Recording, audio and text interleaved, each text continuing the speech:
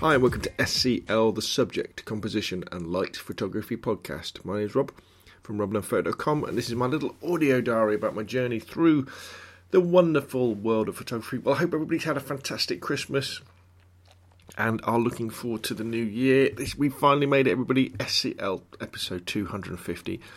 I know I've crammed a few in over the last few days, and I hope you forgive me, but I kind of wanted to get to this halfway to 500 mark, if you like. It kind of fires me up for the year ahead for 2015 to hopefully maybe get SCL back on a weekly schedule. But I don't know.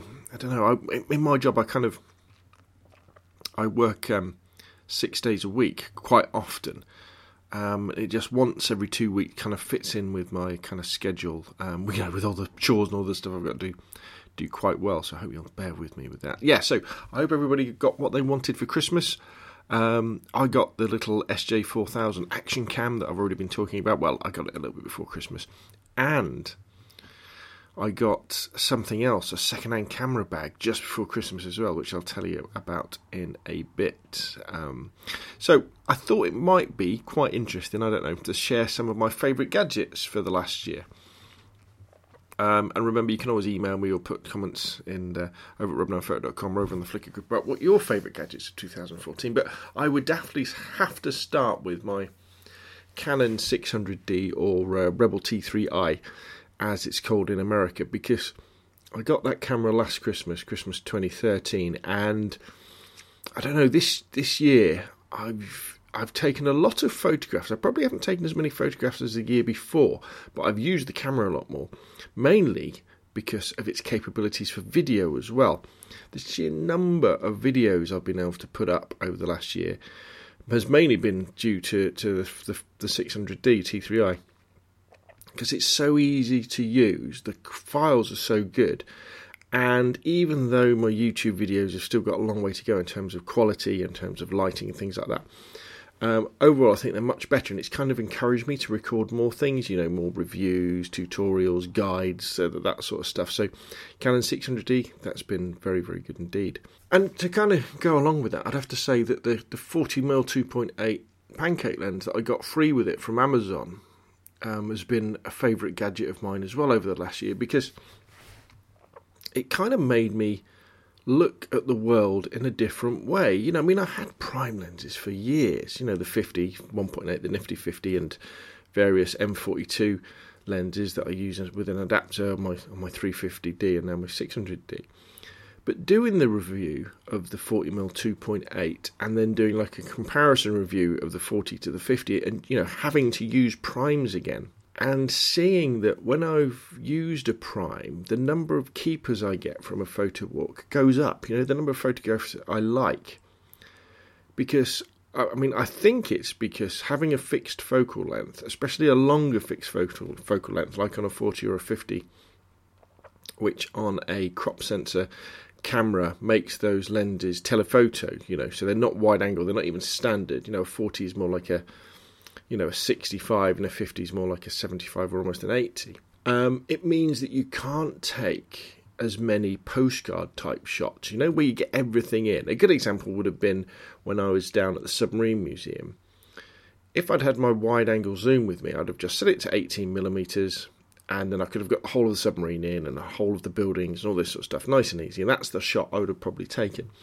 But because I only had the 40 or the 50 with me, it means that you can't take that shot. Well, you can, but you've got to do a panorama, and who wants to do lots of panoramas all the time? It forces you to look at the scene in front of you and select the most interesting part of it. And then you take that picture. And I think automatically you end up with more interesting photos, because if you think the majority of people who have got SLRs or DSLRs or mirrorless cameras and stuff, the majority of them are out there shooting with a kit lens, aren't they? And the majority of us, and this includes me as well, when I'm shooting with my kit lens, I tend to be quite wide with it. So if you use a lens that forces you to go telephoto to select bits of the scene instead of just going wide all the time, almost automatically you'll end up with more interesting photos. So yeah, 40mm 2.8, love it. Incredibly quiet lens, makes your camera a lot less, it makes your camera unobtrusive because it is so small as well. going back to the video stuff, I would think the Zoom H1 audio recorder has made a big difference as well. I mean, you guys and girls are probably the best judges of this. When you listen to the podcast now, does it sound better than it did, over a year ago when I got the Zoom H1, when I used to record it on my headset, my USB headset, or sometimes on my phone? I mean, think back, remember those years ago when I was working for Jessop's and I used to record the podcast on the motorway, driving backwards and forwards to London. Gosh, I don't know how. I mean, I listen back to some of those episodes and I think, my God, surprised everybody just didn't unsubscribe at that point. Now, I know I've still got a long way to go, mainly because I think I need a boom to hold the mic up above my mouth, and some people have commented on this as well, and you could probably hear it now, I make lots of noises with my mouth while I'm talking, lots of swallowing noises and gulps and things like that. And because the microphone at this moment is kind of below my mouth and back a bit, you pick all this stuff up. Whereas if it was above me and close a bit, like a DJ would have a mic, a radio DJ would have a mic, then you wouldn't get so much of the gulps and pops and kind of the plosives and that sort of thing. But the Zoom H1 has been very good for the podcast, making that sound better. But also my videos as well, having a separate recorder instead of relying on the audio from the camera makes a massive difference. It also means that I've been able to use it with a lav mic, the ATR 3350 from Audio Technica, and that meant I can record better audio on location as well. And the Zoom H1, is incredibly cheap, less than £100. And I think, if you're into recording videos for YouTube or anything or podcast, I don't think you can go wrong by trying out a Zoom H1. I mean, it's cheaply made. It's not very tough. You'll probably break it if you drop it. But for getting your foot, a toe into the water of better audio, then, listen to this. Does this sound good? If it does, then maybe that's for you as well. My new phone that I got as well, around about this time last year, the HTC One Max. Lovely using that this year. Massive screen. 6-inch screen. I've loved the big screen's great for watching content, Netflix, great for reading RSS feeds. Amazing battery life has been one of the biggest differences. Having a phone that actually really lasts from first thing in the morning till the last thing at night. Oh, so good, not to worry about charging it up. The video quality is okay, and I've recorded quite a lot of video with it. I've done some stills. I find using a phone for stills difficult, in terms of pressing the screen, and it's not always that pleasing to me. That one of the best things about the HTC One Max is the sheer loudness of the speakers. If you're watching a TV program or a film on it, it's really blasts out. So I've enjoyed that. But I'd have to say probably the battery life and the big screen are the two things that kind of really turned me on to HTC One Max. However, my favourite gadget for 2014, the one piece of equipment that I've had that's transformed the amount of content that I've been able to create in terms of podcasts and videos, and working on photographs as well, has been my new Acer Aspire E1571 laptop. By no means a bargain buy or a superb performer, because I think when I got it, I didn't do any research at all. I just went into PC World, I think it was, or Curry's or something like that, and I had a budget of £400, and this one looked like the best one to £400 because it had the best processor. It's been a solid performer, but it's so much more reliable than my old laptop that used to turn itself off when it got too hot every 10 minutes. It means that I can edit stuff in Lightroom photos really quickly and easily. Rendering video is a breeze. It's reliable. It does everything I throw at it.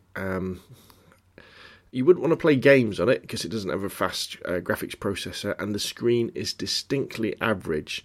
But especially since I've added another 4 gigabytes of RAM and installed System Mechanic to kind of keep a handle on the performance, it's been really, really good. Even though it's Windows 8, but I've installed Classic Shell, so it turns it into Windows 7 really.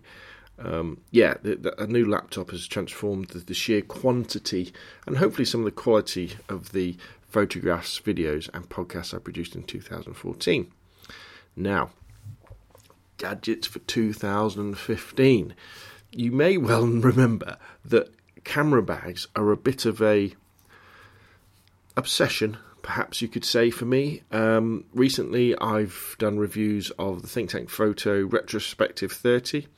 I re-looked at the Flipside 400 from Lowepro and the Photo Runner from Lowepro, but they're still not quite right, you know. I mean, my old Photo Runner bag, shoulder bag, that you could only fit in some batteries, some memory cards, one camera body with a lens on, and a telephoto lens. I love that bag. It was lightweight.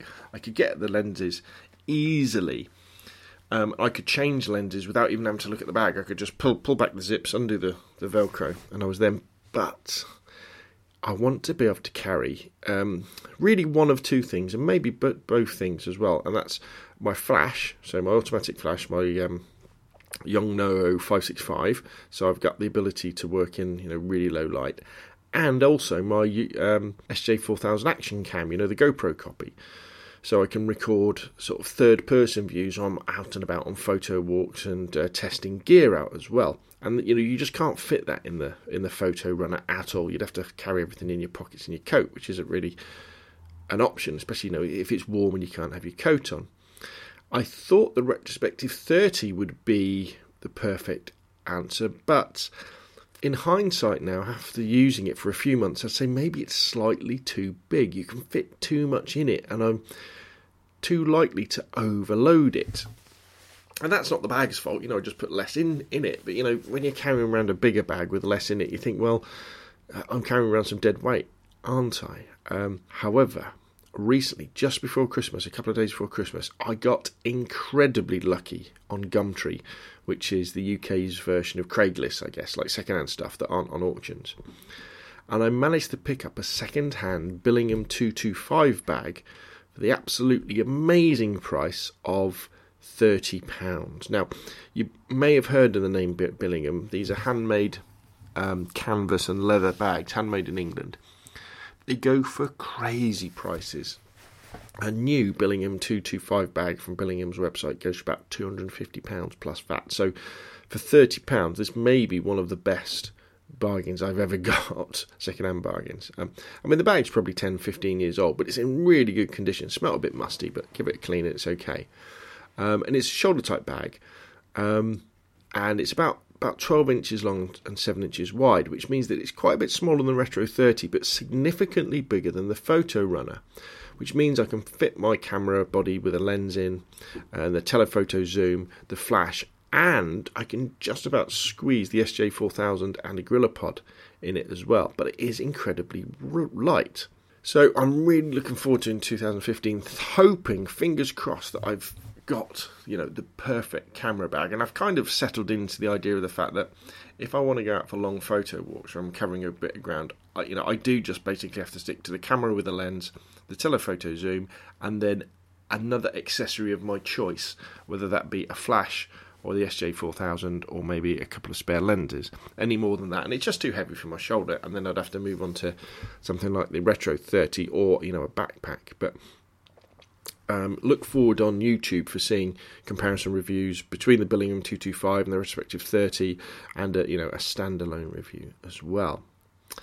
And kind of to go along with the reviews, I think look out for lots of stuff about the SJ4000, the little GoPro copy that I picked up for about £70, so just before Christmas again. And I'm really looking forward to using this again, just to make the videos I make for YouTube a little bit more interesting, where you can actually see, instead of just seeing me talk to the camera when I use my phone, you'll be able to see me walking along, third person, and doing interesting angles. I'm not a extreme sporter. You're not going to see me skiing down a piste with the SJ4000 stuck to my head, but you will see, hopefully, more interesting angles on my YouTube videos, and looking forward to it for using it to make time lapses, actually, because it's very good for that. And today I've actually just been out and done a kind of a field trial with the Billingham 225, and it'd be interesting to see the combination of the SJ4000 action cam with the Zoom H1 and a lav mic recording video that way, syncing up and seeing seeing what we can get out of it. So there we go. They're the gadgets I'm looking forward to playing with. But who knows what other gadgets I might be able to get hold of over the next year. I'm going to keep pestering lots of suppliers to send me stuff to review so I can talk about it, especially lenses. I think it's time to review some. I want to review a one of those super zoom lenses. The ones that go from 18mm to 270mm. Like I think is it Tamron or Sigma make them, and also some professional lenses as well. Like your typical 28 to 72.8 or your 7200 2.8. Again, it would probably be the Tamron or Sigma versions, but you never know. I might even consider. I might track down, see how much is to hire like a Canon 70 to 200 2.8 and just really to see the comparison in terms of quality, because I've got some ideas about that as well. Other plans for 2015, obviously photography and taking photographs is my biggest aim, and getting better at taking photos. Over the next couple of weeks I'm going to plan all my photo projects for 2015. I've already got a massive list of videos that I want to have a crack at for YouTube, because I want to increase the viewership of the YouTube channel and the number of subscribers to the podcast as well. And hopefully I can make the quality a little bit better and the quantity as well. In terms of technical skills, I want to learn to dodge and burn a little bit better, especially in Lightroom. And I guess physically, the biggest thing for me is I want to lose weight. I've kind of started trying to lose weight in 2014, doing some exercises, but it's gone by the last couple of months. So come next week, as soon as 2015 comes, I'm going to be back doing my jumping around in the dining room, doing my exercise and controlling what I eat, so I can get down to a 34-inch waist trouser rather than my current tight 38. So this is it. That was the 250th podcast episode, and recently I've just uploaded my 500th video to YouTube as well.